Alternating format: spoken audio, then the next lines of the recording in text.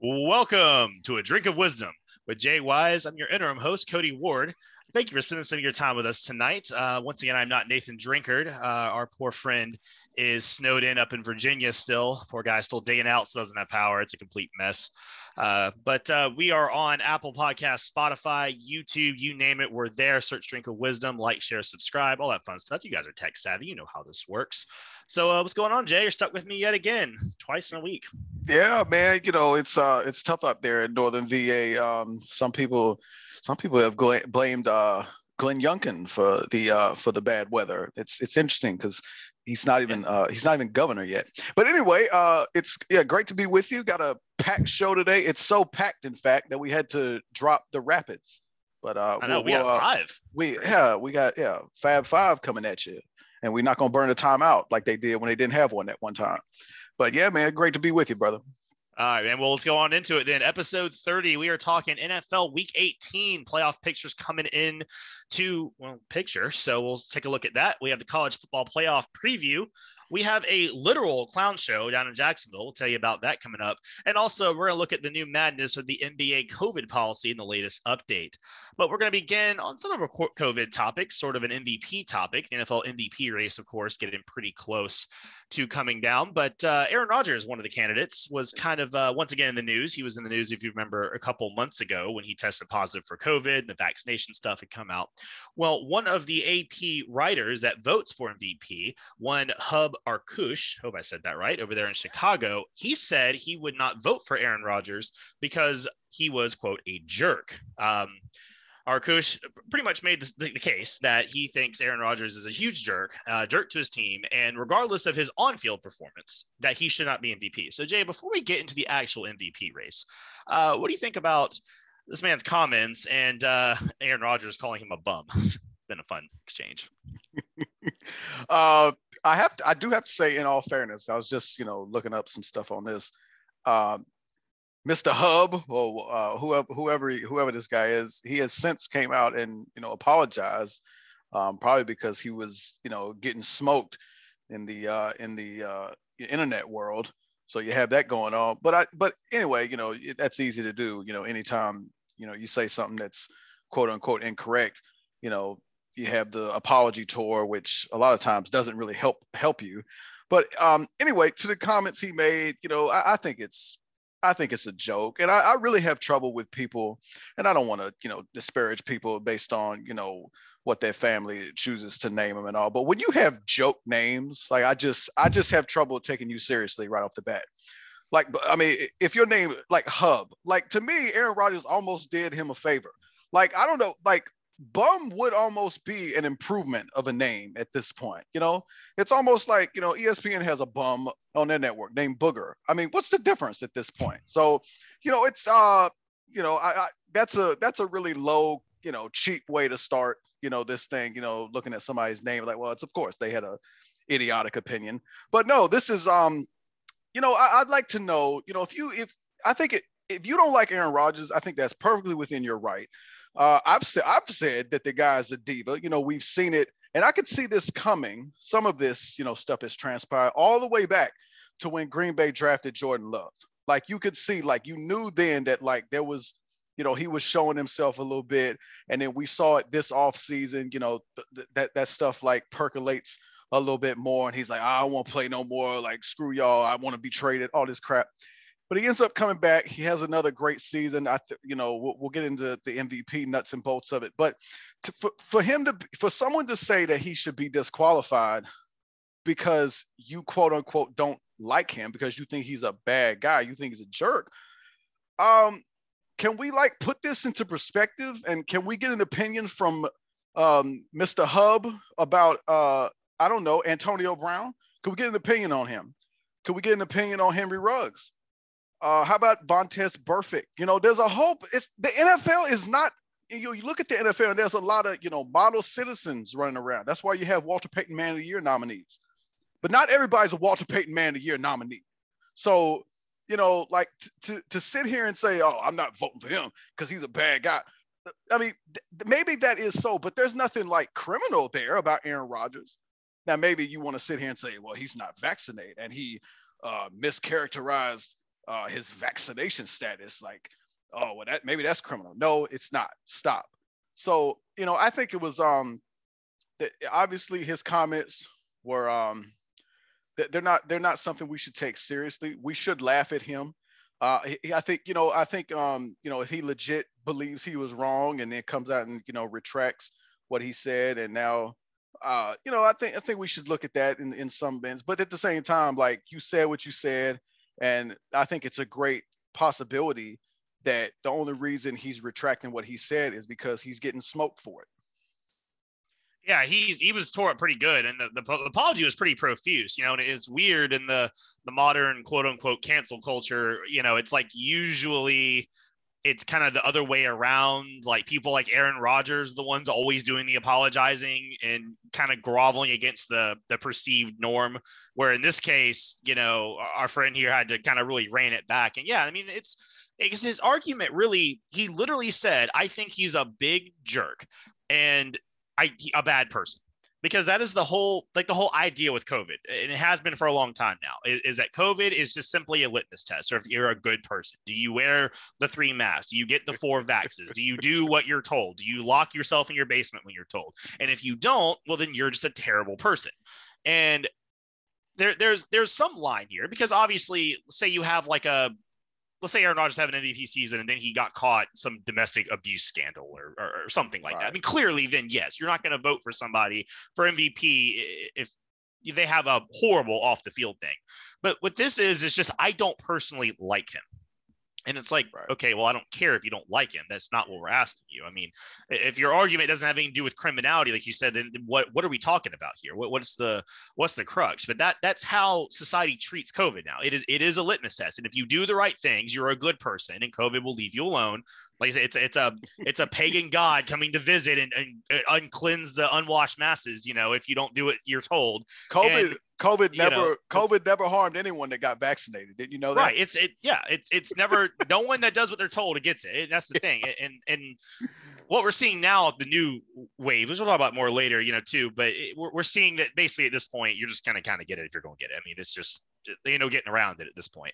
So yeah, every day this whole argument around the vaccinated, unvaccinated thing gets more trivial, more moot, if you want to call it that. But yeah, this is ridiculous. And if this kind of thing starts to permeate more, then they're not thinking about just not letting the press, because again, this is all the press votes for this. It's the AP MVP. We always just call it the NFL MVP award, but it's not players voting on this. It's not coaches voting on this. It's media members. And if they're going to start interjecting their personal feelings into these awards, then the NFL may have to come up with something different. I could, by the way, to that point, I don't think this is unusual when you talk about a mainstream publication, but I don't think the AP is what I call, a centrist publication. No, you know what I'm saying? No, I would venture to say they're a little left wing, which would, take that what you will. Right. And, for what it's worth, by the way, with Rodgers, he did miss one game. They lost at 13-7 to the Chiefs, and old Jordan Love started. And all they've ever done since then is go 13-3 and lock up the NFC completely. So did he really even hurt his team that much, Mr. Hub? I don't think so.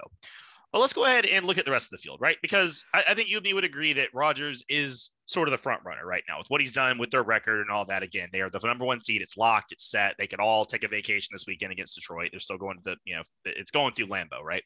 3,900, whatever passing yards, 35 touchdowns, and just 4 picks, 35-4, man. It's crazy. But there are other guys that looks like they have a case, Tom Brady, Jonathan Taylor, Cooper Kupp. Any of these guys do it for you, or someone else maybe? To me, I think the only person that has, a strong case would be Tom Brady. And I think it's pretty close for the most part. But I think the fact, and we see this, I know it's a real simplistic way to do these things, but if you look at history, for a lot, several occasions that best player, best team, that's a good place to start. And I mean, you look at the AFC, the best teams over there are at 11-5. It's been just, one of those seasons where the AFC's had a crazy amount of parity. You had 12 teams allegedly in the hunt last week or something ridiculous. If I swear, I see Denver in the hunt a couple weeks ago when they're not. They're just not in the hunt. Stop. Same thing with Cleveland. Those teams are not hunting anything. But you have the AFC, you take that and like no one in the AFC to me. I mean, Jonathan Taylor, he's in it. But I mean, the Colts still there's still a chance that they could miss the playoffs if they don't handle business on Sunday. So you have that going on. But I think if you go past Jonathan Taylor, I mean, the Cooper Kupp stuff is like, I mean, it's nice. He's having an amazing season, but the wide receiver thing for me is difficult because Cooper Kupp's doing nothing without Matthew Stafford throwing in the ball. And Matthew Stafford, he has tailed off, in my view, the second half of the season.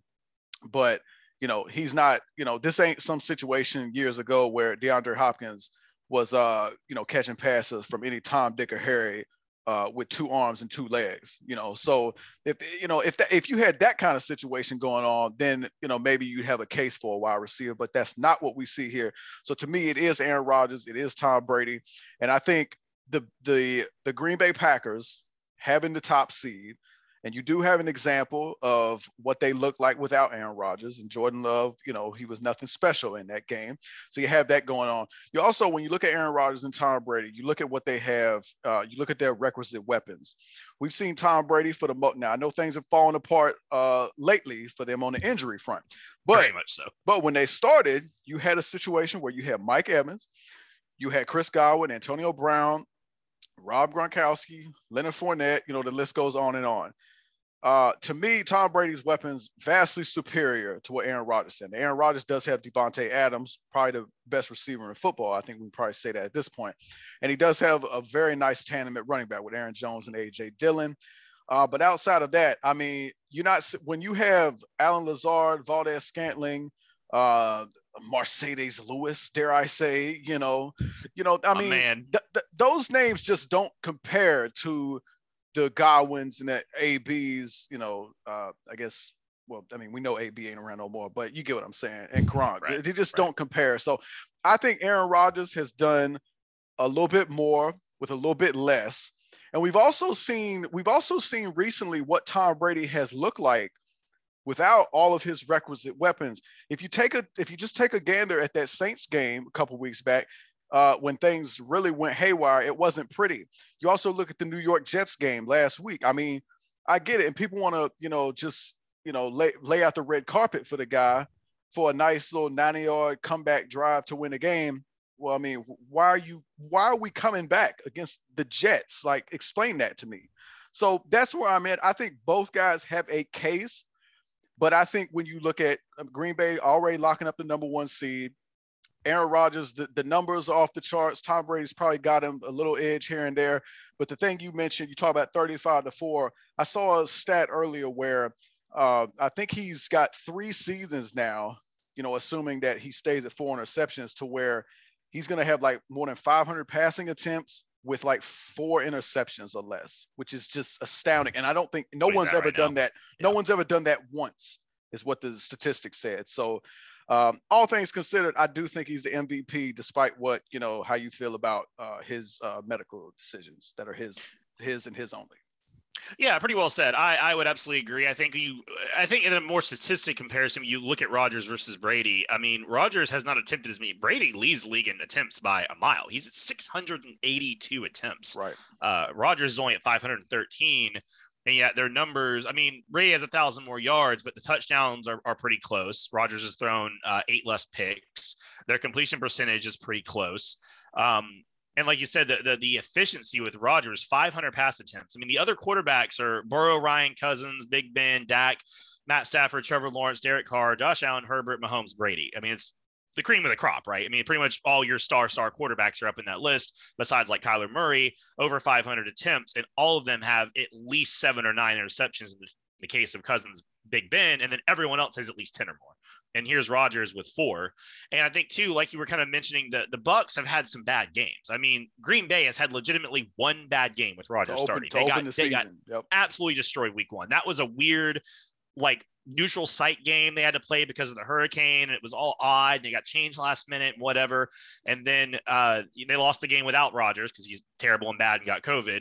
And then the only game they lost was the Minnesota game. Yeah, the 3-point loss to the Vikings. So it's like the consistency has just been unmatched. The only player I would really really say has a good argument is Jonathan Taylor. Like you said, there are some precedents for running backs winning the award. And I really think if you took Jonathan Taylor off the Colts, they wouldn't be nearly as good. I think that they would. I don't think Carson Wentz would carry the load. I don't think they have the offensive weapons out at the wide receiver and tight end to keep up with the rest of the league. I mean, when Jonathan Taylor runs for over 100 yards, they've won every game. I think they're 8 out of their 9 games they've won. He ran for 100 yards. Like this past weekend was the first time he had 100 yards. He had like 104, and they didn't actually win the game. So it's one of those things where they pace it through him. He's got a ton of yards. He doesn't have as many attempts as Derrick Henry, like was on pace for before he got hurt. 18 touchdowns. He's only lost the ball twice, to 2 fumbles and 317 rush attempts. And he also has 2 receiving touchdowns. He's first in the league by a mile in the running back stats. I mean, I get that a quarterback is usually going to win the award, but you ever want to look at a running back, I think Jonathan Taylor would have an argument. But yeah, Cooper Kupp, just a receiver, man, it's got to be something just unbelievably incredible. And it's hard to win MVP when you have Aaron Donald, Jalen Ramsey, Von Miller, Matt Stafford, the list goes on. And like we already kind of hit the Brady thing. So yeah, I think it's going to be Aaron Rodgers as well, but Jonathan Taylor would be a close second for me. It would, just to close out that you brought up Derrick Henry, it would be something to see what he would have done had he have stayed healthy and the Titans had been the number 1 seed. That would have been he would have a really compelling case as well. All right, Jay, we're staying in the NFL, moving on to the Week 18 preview. We're also looking at the NFL playoff picture. So, of course, this is the last week of the season. The 17-game schedule is finally coming to a close. It is so weird to be talking about the regular season in January, but yet here we are. But yeah, the playoff picture as a whole, your Titans are your 1 seed in the AFC. Chiefs and Bengals have a shot at that 1 seed. Bills, Patriots have both clinched, but kind of await their seeding. And then the Colts Chargers currently in that 6-7 spot, but they are on thin ice with the Raiders, the Steelers, and the Ravens all within striking distance out in the NFC. Like we mentioned, Aaron Rodgers and company locked up the 1 seed. Rams, Bucks, Cowboys, Cardinals all have their playoff berths in some order. And then the 49ers, or I'm sorry, the Eagles do as well. The 49ers are the 1 seed that doesn't have the playoff berth. It's either going to be them or the Saints out in the NFC. So the NFC a little more settled than the AFC. But overall, this weekend, what are the biggest games and who do you think is going to wind up in all this? Well, I have to say, right off the cuff, it ties in what we talked about Tuesday. The Chiefs really shot themselves in the foot with the way they lost to Cincinnati, because now, you put the number 1 seed and you put that first round bye in the hands of the Tennessee Titans. And to be fair, Tennessee has had some really odd games this year where they just lose to teams that just, I don't even know. It's like how they lost to the Jets. I'm spacing on who else they lost to that wasn't really good. It might have been Houston. Did they lose to Houston? They lost to the Cardinals, the Jets. They lost to the Houston Texans at home. They lost to the Patriots that final week, and they also lost to the Steelers. Okay, so you have a couple of really odd games. So it's not outside the realm that Houston could get them again, but you probably have to say that's unlikely at this point, and that's on Kansas City. So, and I do think, even though I don't think Tennessee is capable of getting to the Super Bowl unless Derrick Henry comes back and he's just everything he was, then you give him a shot. But I just think that's a big deal. You only get 1 first round bye in each conference now. I think Kansas City really hurt themselves.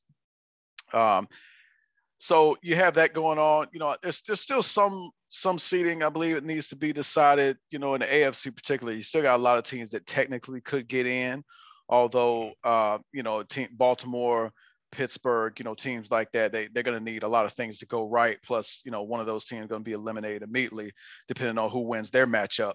So also Lamar Jackson not going to play again. Tyler Huntley will be under center again. Could be, Big Ben's final game, he had his final home game on Monday. This could be a final game period, depending on how the rest of it shakes out. I think I do have to say, lay out the scenario for me really quickly, if you would, of how the Chargers and Raiders could get into the playoffs with a tie if the Colts lose, right? It's not happening because the Colts aren't going to lose Sunday. Let's just say, the team bus breaks down on the way to the stadium. They have to get the Jaguars to win or something, right? So what happens then is the Chargers and the Raiders both get in the event of a tie. Otherwise, whoever wins gets in, the loser doesn't, and then that last spot is opened up for Baltimore or Pittsburgh, depending on how their games go. So in theory, the Chargers and Raiders could just go, well, you know what? We both get in, shake hands, go out there, run the ball, or deal it for 60 minutes. But to me, but I have to get in there on that. Right. Because that's a media-driven story. And to me, if, not that Roger Goodell is particularly great at his job, but he's got to be like, he has to be hopping mad at that type of storyline being floated. Because the NFL flexed that game into the last game of the regular season because it matters, because the winner of that game gets to the playoffs. So no one's going for, hey, guys, you want to go to the playoffs? Yeah. Hey, do y'all want to go? Hey, y'all want to both go? Remember in like grade school where you'd like do a mile run and you'd have like girls like they'd like hold hands crossing the finish line, that type of thing. That's what that would be. It's insane. And by the way, the Raiders and Chargers are like, I don't know, division rivals, so they don't like each other. So that's not happening. So that is one of the stupidest things I've heard. And I know it's early in 2022, but that's one of the stories that's taking the cake. That's a media-driven story, and they should stop that nonsense. That's the type of talking that losers do anyway. But with that being said, that's actually a compelling matchup because that's going to determine everything else will be decided, before that game. And then you'll have the NFL gets one more look to, one more playoff spot to get wrapped up. And, I really hope, I think the Chargers will get it done in my estimation, because I just can't imagine a world where Rick Bisaccia or whatever the hell his name is, does the thing in John Gruden's absence. And release the emails, by the way. But to the rest of it really quickly, I think, like I said, the NFC seems to be a little bit more, together. So you have the Rams and Cardinals, what they do in their games is going to be, critical, because, the NFC West and home playoff games could still be still up for grabs depending on how that goes. And then, so the Rams 49ers game, that's going to be a huge one to watch because, the Rams still have something to play for, and the 49ers need to win that game to get in, because you have New Orleans playing Atlanta. So that's definitely a winnable game for the Saints. So, it's interesting that the 49ers today are in the 6th spot, but the 7th spot Eagles have clinched, and it's the 6th seed that right now that could get left out. As far as the other games that I think, would be worth watching, you have, I think both AFC, well, you have New England, Miami. I thought you had Buffalo. I thought Buffalo was playing Miami. Well, anyway, New England, Miami, don't forget, week 1, Miami won that game and then went on a 7-game losing streak. And then they was just on a 7-game winning streak, and then they just lost. So they've had a ridiculously weird season. It'll be interesting to see how they finish up. New England, just like I said about the NFC West, AFC East, still not yet decided. New England still have a shot. I think Buffalo would have to lose their game, I guess, against the Jets. So that home playoff game still up for grabs as well. But yeah, look, the big one is the Sunday night game with the Chargers and Raiders. I tell you what game is not the one to watch. I don't know why they even bother. I don't know why they bother putting Denver on national television on Saturday. What a way to kick it off. I tell you what, the Chiefs losing last week was bad news for Denver, because Denver's about to get killed tomorrow.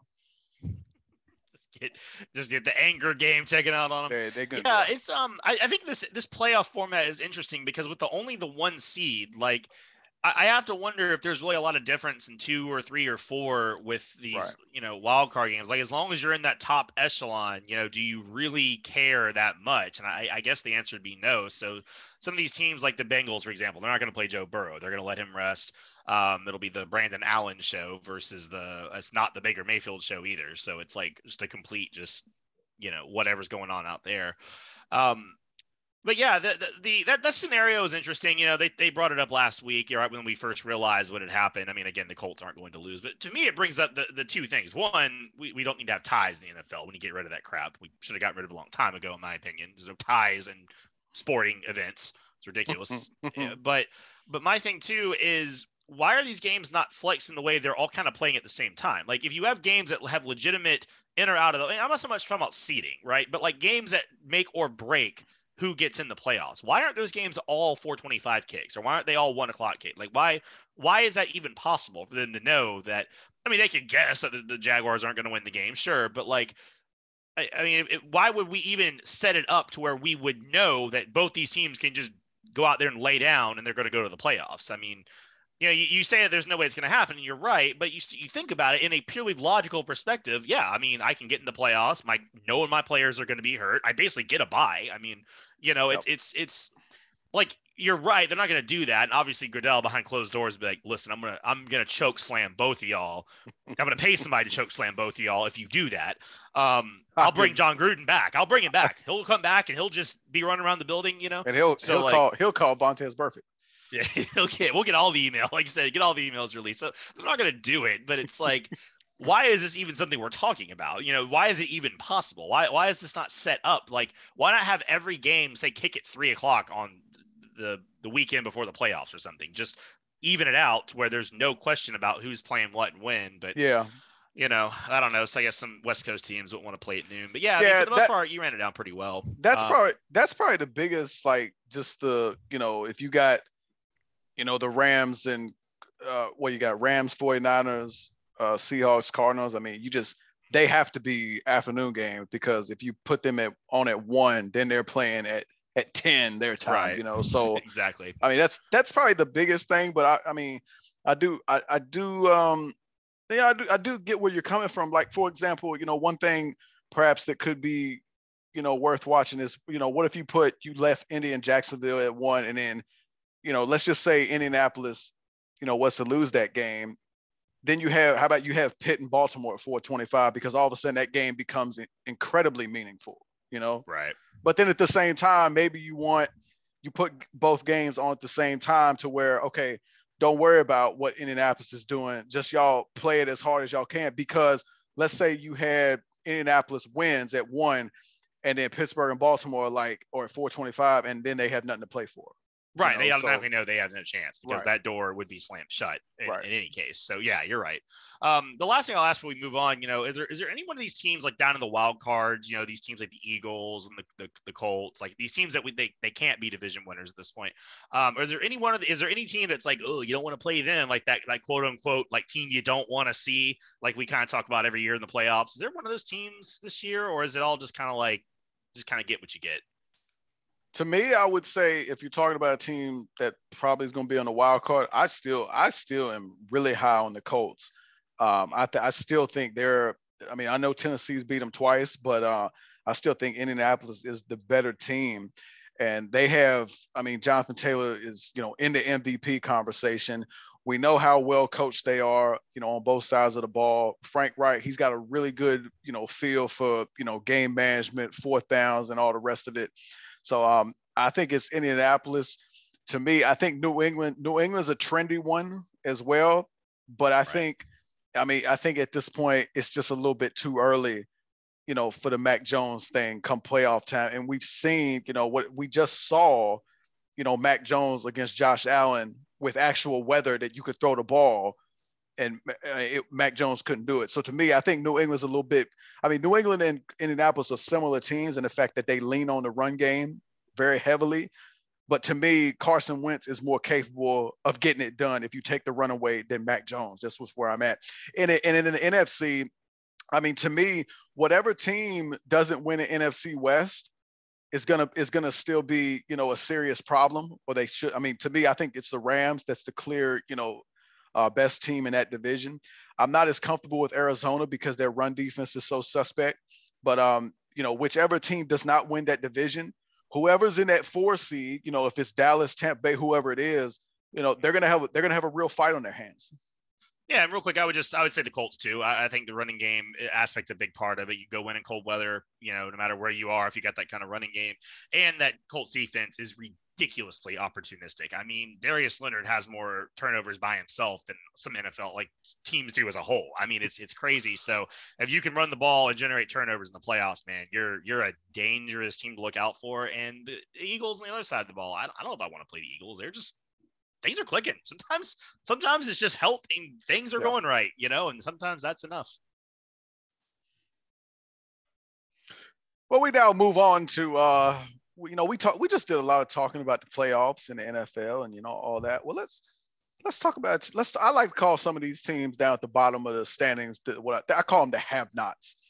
And there may not be another NFL team that, is a description of the have-nots than the Jacksonville Jaguars. So what you have here is, we know the Jaguars have had, just a tumultuous season. They had number 1 overall pick, Urban Meyer.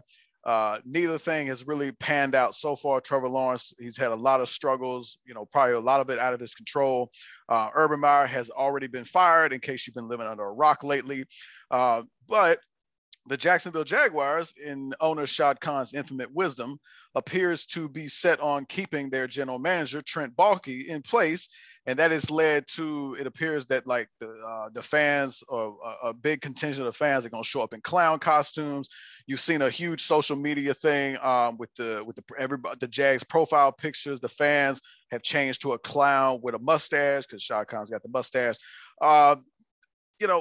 We have the, we like to call him a Jacksonville correspondent, front and center today. So it seemed like a perfect opportunity to talk about the Jacksonville Jaguars. And what do you make of all this?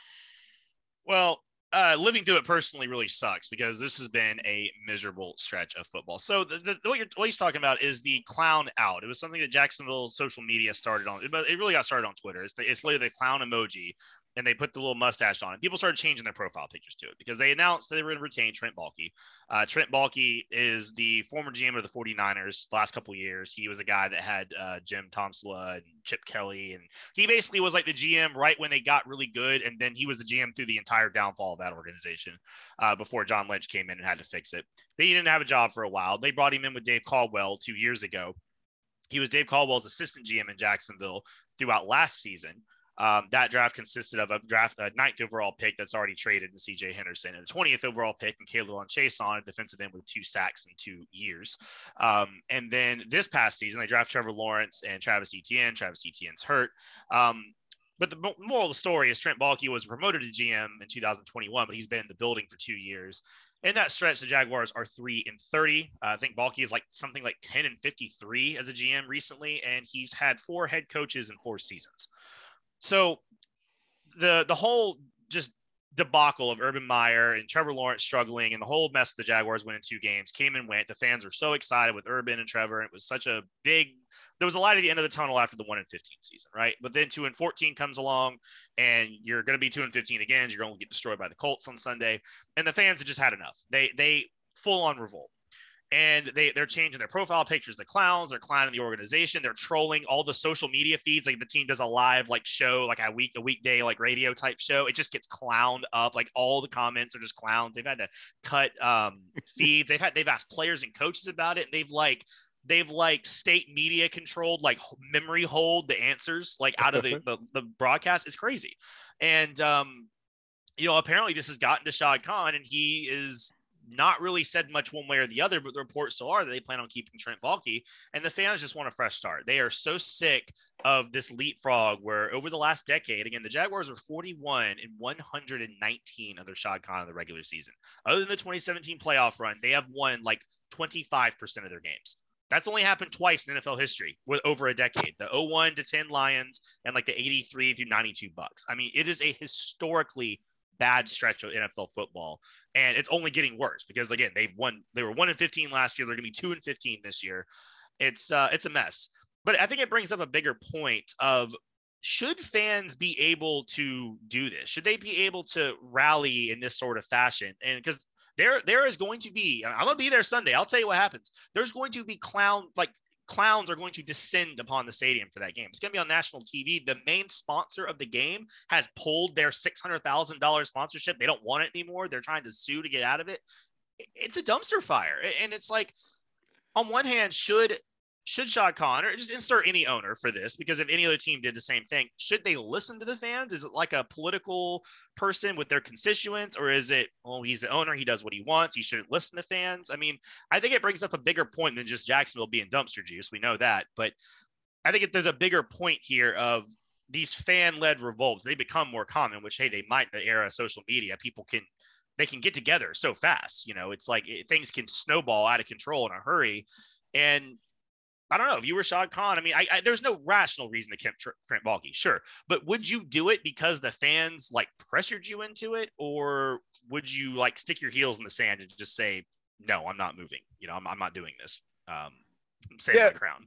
Yeah. I mean, to me, like, if I'm Shad Khan and I think the best decision for my football team is to let Trent Baalke run personnel and be the GM, then Shad Khan as an owner has to do that. Obviously, us looking, you would know better than I, but I would tend to agree with your analysis that I don't think that's the right thing to keep Trent Baalke. I mean, you laid it out, all the way back to, and I think the success he had in San Francisco can probably be more attributed to Jim Harbaugh, because after Jim Harbaugh left, the thing, stuff got pretty ugly in a hurry. There's reports that Jim Harbaugh left because of Trent Baalke. And it's to be noted, not one person in the NFL has come to this guy's defense yet. Not a single human being has said one nice thing about him through the whole debacle. But I do have to say, like, and the point about the fans, and I said this earlier before we got on air, the fans got every right to, show up clown costumes, tear up the team's social media, voice their opinion. That every right to do. And if you look, there's precedent for this, like very recently, because look, when an institution is incompetent in what it's supposed to be doing, people feel some type of way and they show themselves. It wasn't anyway. By the way, did you say you're attending this game? I am. The tickets were like $15. So will you be in a clown costume? I don't plan on it. No. Now, if I had a couple beers and they're handing out wigs and noses, I might participate. I'm not saying I wouldn't do that, but did I already order a clown outfit from Amazon? No, I did not. That leads me to the biggest of questions. Are you going to be participating in an insurrection? That is the question. I don't think Shad's even here. I'm pretty sure he's on a boat. It's really hard to insurrect a boat. Like, you have to also have a boat, and his is way bigger than our boats we can have. So don't plan on it. But I might yell at him if he was around, but he ain't gonna be around. But the problem is with Jacksonville is that, and we've seen just, piecemeal changes here and there. You go back, Tom Coughlin, he's supposed to come in and fix everything. You get Tom Coughlin out there, but you kept Dave Caldwell. Dave Caldwell has been there since, Gus Bradley was hired back in 2013, and you just kicked him out the building last year. But yet Trent Baalke worked for him for one season, but you still kept him and he's still there. So the point is, you talk about a fresh start. When you are an organization as lousy and embarrassing as the Jacksonville Jaguars, at some point, every management piece that is available has to go away. You have to nuke everything and start over, reset that thing. And that's, to me, I don't know Shad Khan from a can of paint, but it would appear that he's just not cut out to be an NFL owner. And but what you have to do, if you want to get this thing, if you want to have any help of getting this thing turned around, you get everybody out of here and you hire someone from outside the organization who knows something about winning to come in and start building it up for you. That's what as an owner you have to do. And Shad Khan's not alone. There's other terrible owners in the NFL. You go right to the nation's capital, you can find one. What a joke. I mean, the stadium's like literally collapsing, so Jalen Hurts, has he heard back from the NFL? I'd like to know. But look, Shad Khan's not alone, but to me, this is a critical time for Jacksonville because, I mean, you tell me, but from what I've seen, I have no idea if Trevor Lawrence can play football in this league. But I will tell you this, all the hype that he got from, coming out of college and just, he's the best quarterback prospect since, Luck, Elway, and Peyton Manning combined and all the rest of it. The fanfare that this guy was getting. And me and Drink was like, we was like, ho, let's pump the brakes on this. Because what happens is when you get drafted that high, sometimes you go to a dysfunctional organization and that can ruin a guy. And so this first year has been a complete waste. And if the owner's paying attention to anything, what he should look at is his quarterback and say, if I don't get this thing fixed quickly, Trevor Lawrence could I'm not saying this is going to happen, but he could wind up being one of the biggest busts in history. Oh, Absolutely right. I've seen him play almost every snap this year. The reality is there's nothing around him. I mean, Laquan Treadwell is their best wide receiver. They lost James Robinson weeks ago. The offense is a broken mess. The play calling is awful. I mean, I could sit here all day and talk about it. I think Trevor has some issues where you go, okay, I see that maybe the football Jesus comparisons might have been a bit of much. He's struggling with reading. If I'd say the two things he struggles with the most is reading the defenses, and the speed of the reads is not quite there because Clemson didn't ask him to make a lot of 2, 3, 4 deep reads. It was quick. It was a quick offense, and obviously it was a much better ran and coached offense, and better talent. But that and accuracy and touch, like he everything's a flamethrower. He's like that pitcher in the MLB that only throws 100-mile-an-hour fastballs. Like, I mean, he hits dudes so hard they fall over sometimes. They can't catch the balls, and it's like they should catch it. They're in the NFL, but there's times where he doesn't need to throw a flamethrower to somebody, like your backup, your third string running backs in the game, and you try to take his numbers off his jersey and he drops it and it's a pick. I mean, that kind of thing. He struggled with that, but he's going to be okay if you get some talent around him, I think. But yeah, I mean, the biggest problem with Shad Khan, man, he wants to win, I think. I don't think he just doesn't care at all, but he doesn't have anyone that's in his ear that's telling him good things. I think the only people he talks to are other owners, and they're never going to tell him what to do because they got to compete against him. His pocketbook has kept the Jaguars in town, and the fans appreciate that because otherwise they would have already left. But it's just not working, and fans are so frustrated with always keeping somebody. The only thing I can think is maybe that's just his policy. He's a multi-billionaire. He knows something we don't about making money.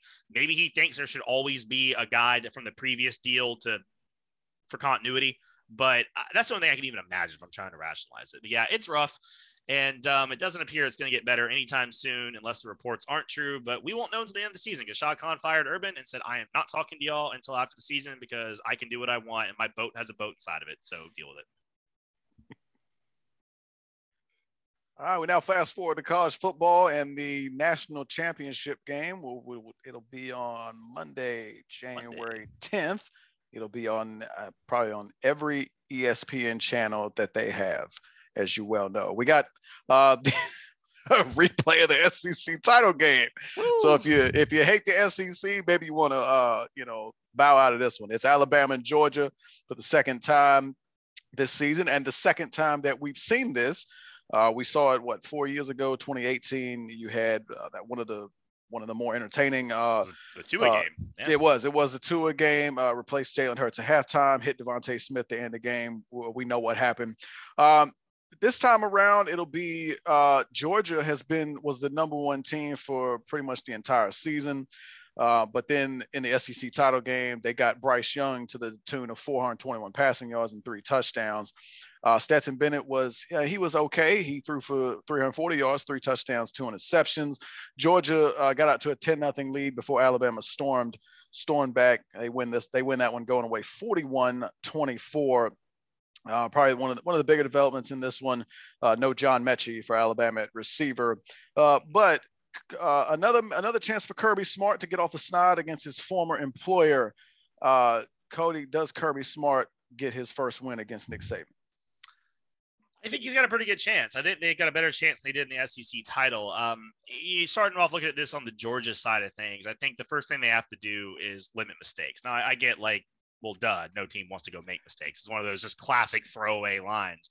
But I mean, if you look at what Stetson Bennett did in the SEC title and then in the semifinals against Michigan, if you take away the 2 picks against Alabama, he played really well. I mean, he was 29-48. It's more pass attempts you want to see him have, but against Alabama, you probably aren't going to be able to run the ball as much. But he had 340 yards and 3 touchdowns against Alabama in that game. I mean, Georgia led that game early. And then against Michigan, he was 20 of 30 for 313, 3 touchdowns, no picks against Michigan. He tore them to pieces. I mean, he looked like Bryce Young out there last weekend. So the quarterback play is important, but I think Stetson Bennett has put enough confidence in where you're not thinking, okay, they've got to go with a different quarterback. I mean, Georgia's going to play Stetson. He's going to be the quarterback unless he gets hurt, right?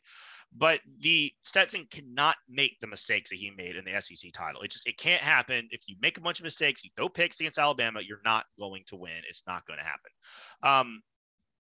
But if I'm looking at Georgia as far as the more X's and O's parts of the game plan, I want to get Brock Bowers involved. Once again, he had 10 for 139 against Alabama. I think that Bama's secondary depth, especially at like nickel corner and such, just isn't great. I mean, their starters are pretty all right, of course, but then like, the rest of the guys maybe aren't as good, and you can maybe get some good tight end nickel corner matchups. And Bowers is obviously a guy that can exploit that.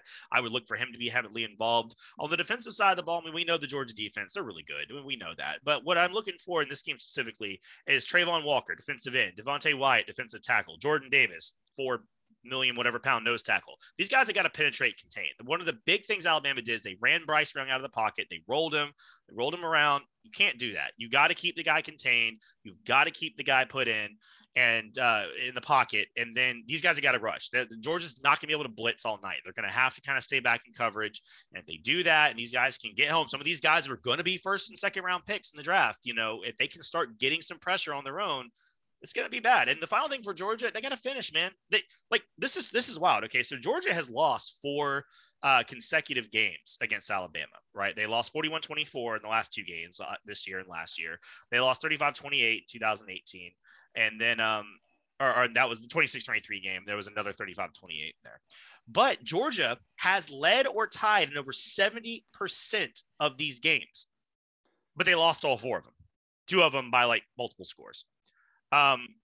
So my question for Georgia is, how do you finish, and who is the guy that finishes for you? George Pickens, is he going to be the guy that steps up? He's ACL. He's been getting healthier. He's had a couple of weeks. Something like him going to step up, because I think that's the difference in the game, because I think it's going to be back and forth, but can Georgia find a playmaker to finish where these other teams have not been able to do that? Someone has got to step up.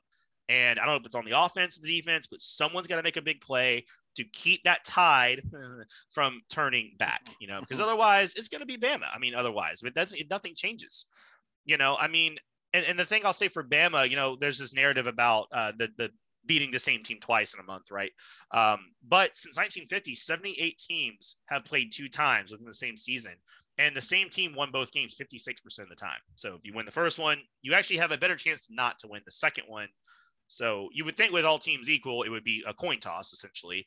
But for Alabama, it's going to be doing the same things that worked last time, moving Bryce Young, moving the pocket a little bit, getting these wide receivers in good matchups. I mean, they've got the formula. They've done it plenty of times before.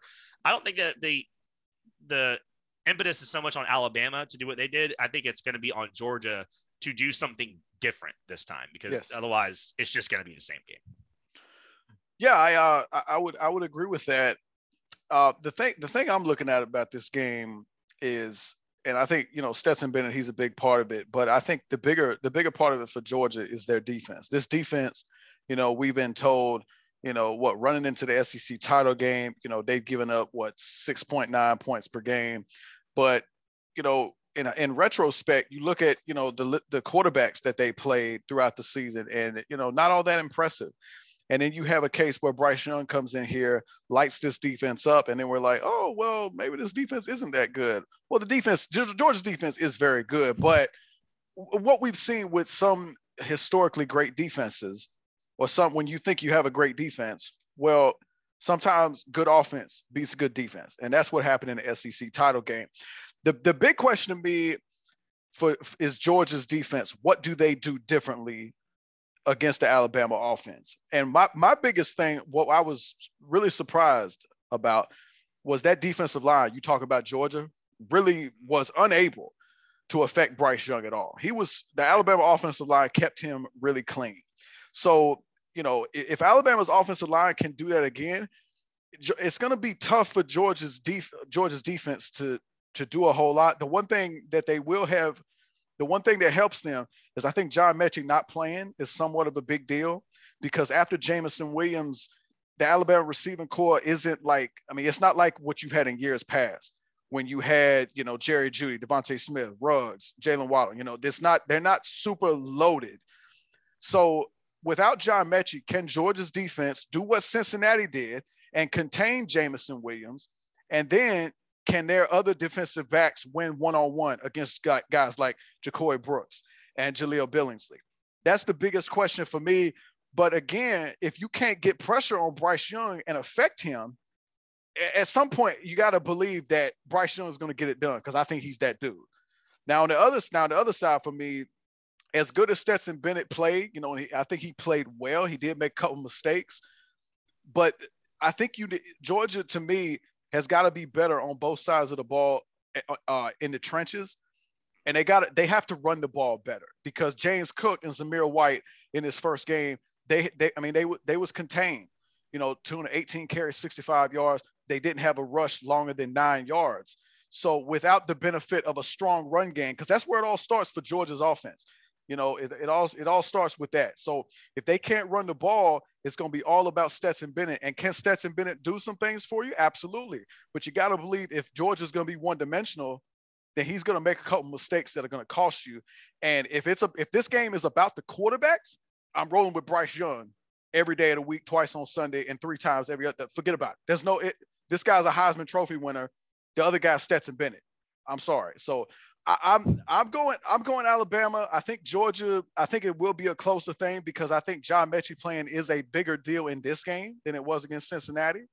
But I tell you, I think that the big question is, can Georgia get some pressure on Bryce Young? If they cannot, I don't think they can win the game. And I think Bryce Young is going to be the difference. He'll be better than Stetson Bennett, and Alabama will win another national title. Yeah, I've got Alabama winning as well. I'll probably like 31-27 or so. I do think it's interesting that Vegas has Georgia favored again, which is just, it's wild to think that once again Alabama's an underdog. But yeah, I'll take Alabama in the game as well.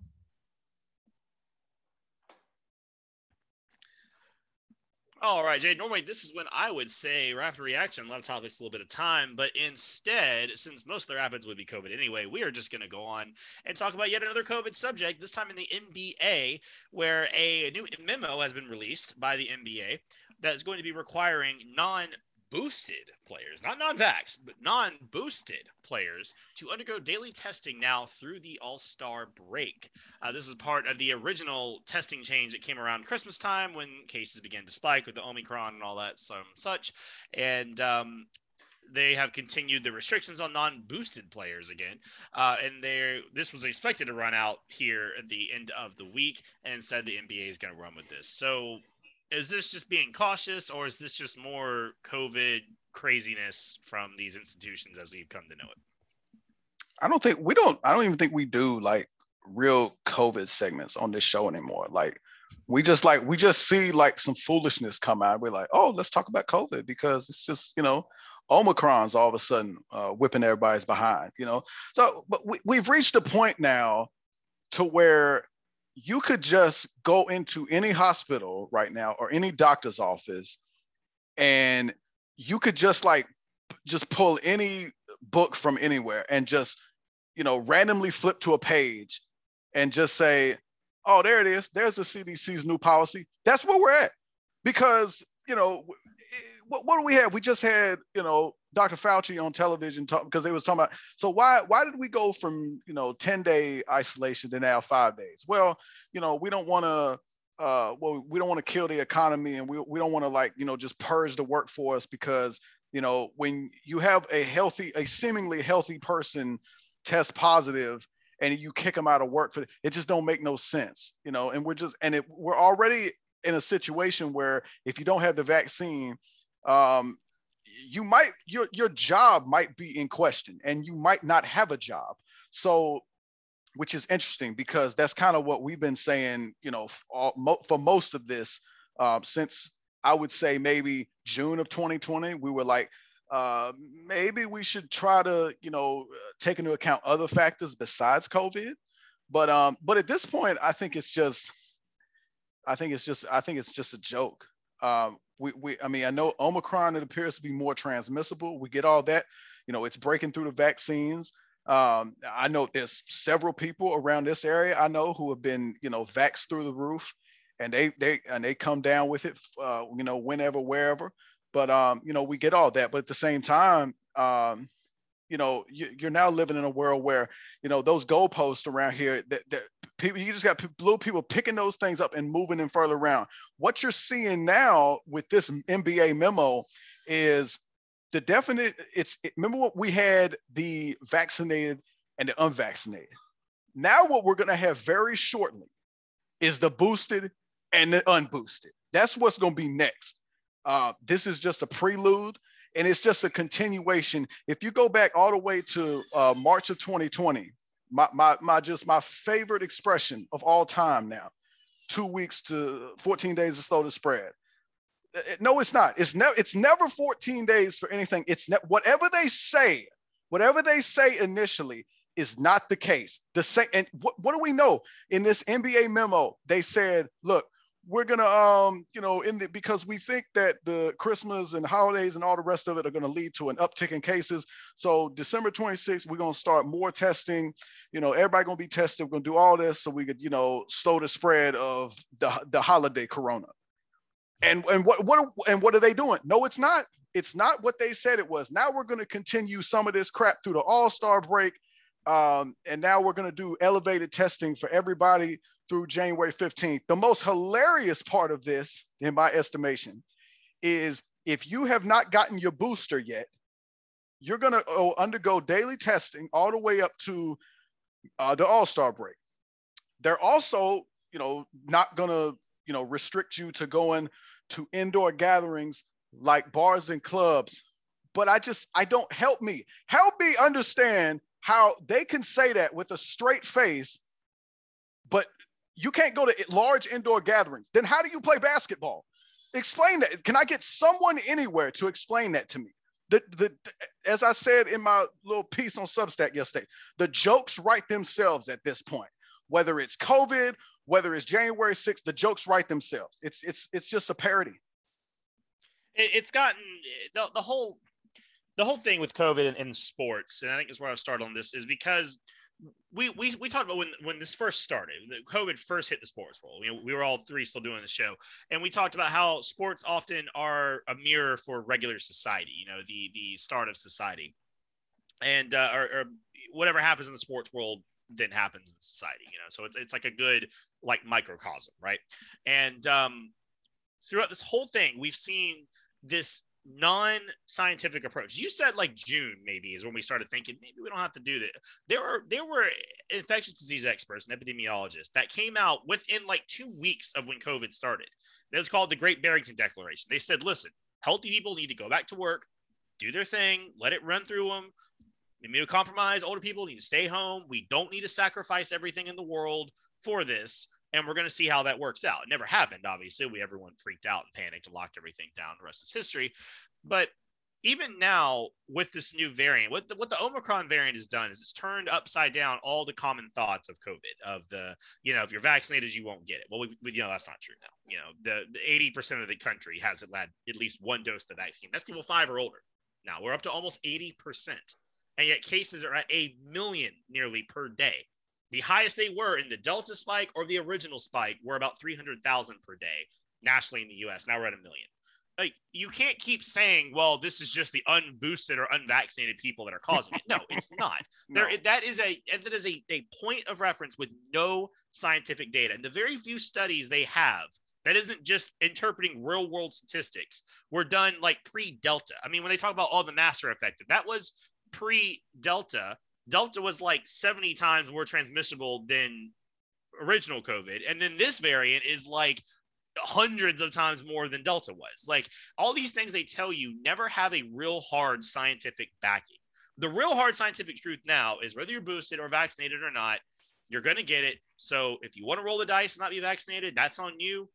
Rest of us are going back to real life because we know the vaccines are they're pretty safe. It seems to be they're pretty safe. No one's just dropping like flies, and people that are vaccinated are dying at a lower rate than people that aren't. So there is no reason to be sitting here hiding in our basements and triple boosting, because the reality is these players are all in the shape of their lives, and Kyrie Irving is no more of a danger than Rudy Gobert, who's probably double vaxxed, boosted, and had it twice now.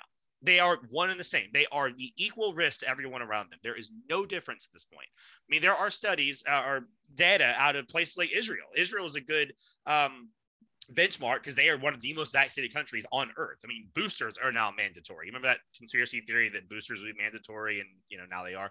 Martin McCary at Johns Hopkins, he's quoted Israel over the past week. The most new cases are from people who are triple vaccinated, and then the second most are double vaccinated, and the least amount of new cases are no vax at all. Now they do think that maybe has some deal with natural immunity and some such, sure, but the reality is at this point there's no stopping it. There's no slowing the spread. This variant is going to do what it's going to do. We've seen it in plenty of other countries. We've seen it in South Africa. We've seen it in the UK. It's going to do what it's going to do, and then it's going to move on. And that's it. It's a mild cold for most people. Yes, some people are still dying. Yes, people who have comorbidities need to keep up with it. But doing this with sports is just the most unscientific thing. And hey, the NBA wants to do this their own product and have 5-man lineups of people you've never heard of, and we're getting people like Lance Stevenson 10-day contracts. I mean, sure. I mean, if that's what you want, sure. But the reality is going to hit them like a brick sooner or later. The NFL already said we're kind of over this. We're moving on. We're going to the playoffs. We're going to have fun. NBA, y'all want to freak out, whatever. But the reality is going to catch up more than the ability for this little plan and policy to actually work. And it's not going to work for them. But hey, they want to do it. It's going to work as long as the players put up with it or the NBA puts up with a lackluster product. Well, that's the thing. And that's the thing that we've seen, recently we've seen the NBA and the NFL, both leagues have started to pivot because you have the whole, oh man, Omicron, are we shutting down again? And both leagues have basically said, no, we're not. Now, what I would say is the most probably fundamental reason that they won't shut down, and they'll never say it, is because of all the money they would lose. They've already done that once. They're not doing that again. Right. But what I'm starting to see now is like, okay, so we still got a protocol. We're just gonna modify things, and it's like we said at the very first at the top of the show with Aaron Rodgers and who is it, Bub Hub or whoever the dude was the bum, you know what I'm saying? Like it's the COVID morality test. Both the NBA definitely, at this point is trying to, still put on the show that like, oh, we're good people and we're wearing masks and we're vaccinating and boosting and all the rest of it. But at the same time, the one thing about the NBA to just tell me how it's not theater to where, when is the last time you saw Monty Williams at a basketball game and his mask was not on his chin? Please help me. Again, help me understand. You cannot say, okay, everybody wear a mask, and you've seen it. You've seen it. Like at one point, all the coaches had to wear masks, and then all of a sudden, magically, Mike Budenholzer, his face is showing, but Monty Williams is still doing the chin mask thing, and he's still take it off to yell, and they put it back on after they get done yelling. But Monty Williams, yeah, exactly. But Monty Williams never even bothers wearing his. It's just on his chin. So some of it's theater, some of it's all. I mean, to me, it's like the NBA and the PR department. Like, okay, we're still gonna. I know we're tired of this, and at some point, the part about the players. At some point, the players have just got to say, okay, guys, enough of this. I'm sick of getting tested. I'm sick of my Q-tips being stuck up my nose. Like, how many more shots do you need? And at some point, like when the fourth shot becomes available, what do you even call that? Can you call that? Can you have a booster to the booster? Do you call it the closer? What do you call it? But I'm dead serious about this. You're starting to see booster. You know how we have vaccine mandates and all that, and they're going through the Supreme Court. We have all that. There will be booster mandates at some point. There absolutely will. The CDC has already changed the language from boosted to are you up to date, which then removes the finality of all this. It just runs for an indefinite amount of time. And by the way, for most people, there's not a lot of good evidence that boosters are all that effective. Older people, yes. Immunocompromised, yes. It seems like you probably should keep up on it if that's your thing. But yeah, it's an endless thing, and I think the bottom line is these institutions and these people in power don't want to let it go because it's a good excuse to do whatever you want to do under the guise of public health, public safety, blah, blah, blah, blah. But I think at the end of the day, the reality is going to win out, and all these cases are going to keep spiking regardless, and they're going to be forced back into reality whether they like it or not. You got to think at some point, Omicron, the way as fast as it's moving, that will get us to herd immunity. That's what I would say. It very well should. And we've seen in other countries like South Africa, it spiked like crazy and then it dropped right back off, and that was it. So hopefully that's the case. But anyway, guys, it's going to conclude today's Drink of Wisdom. I am Cody Ward. And I'm Jay Wise. Thank you for joining us. We'll be back next week. You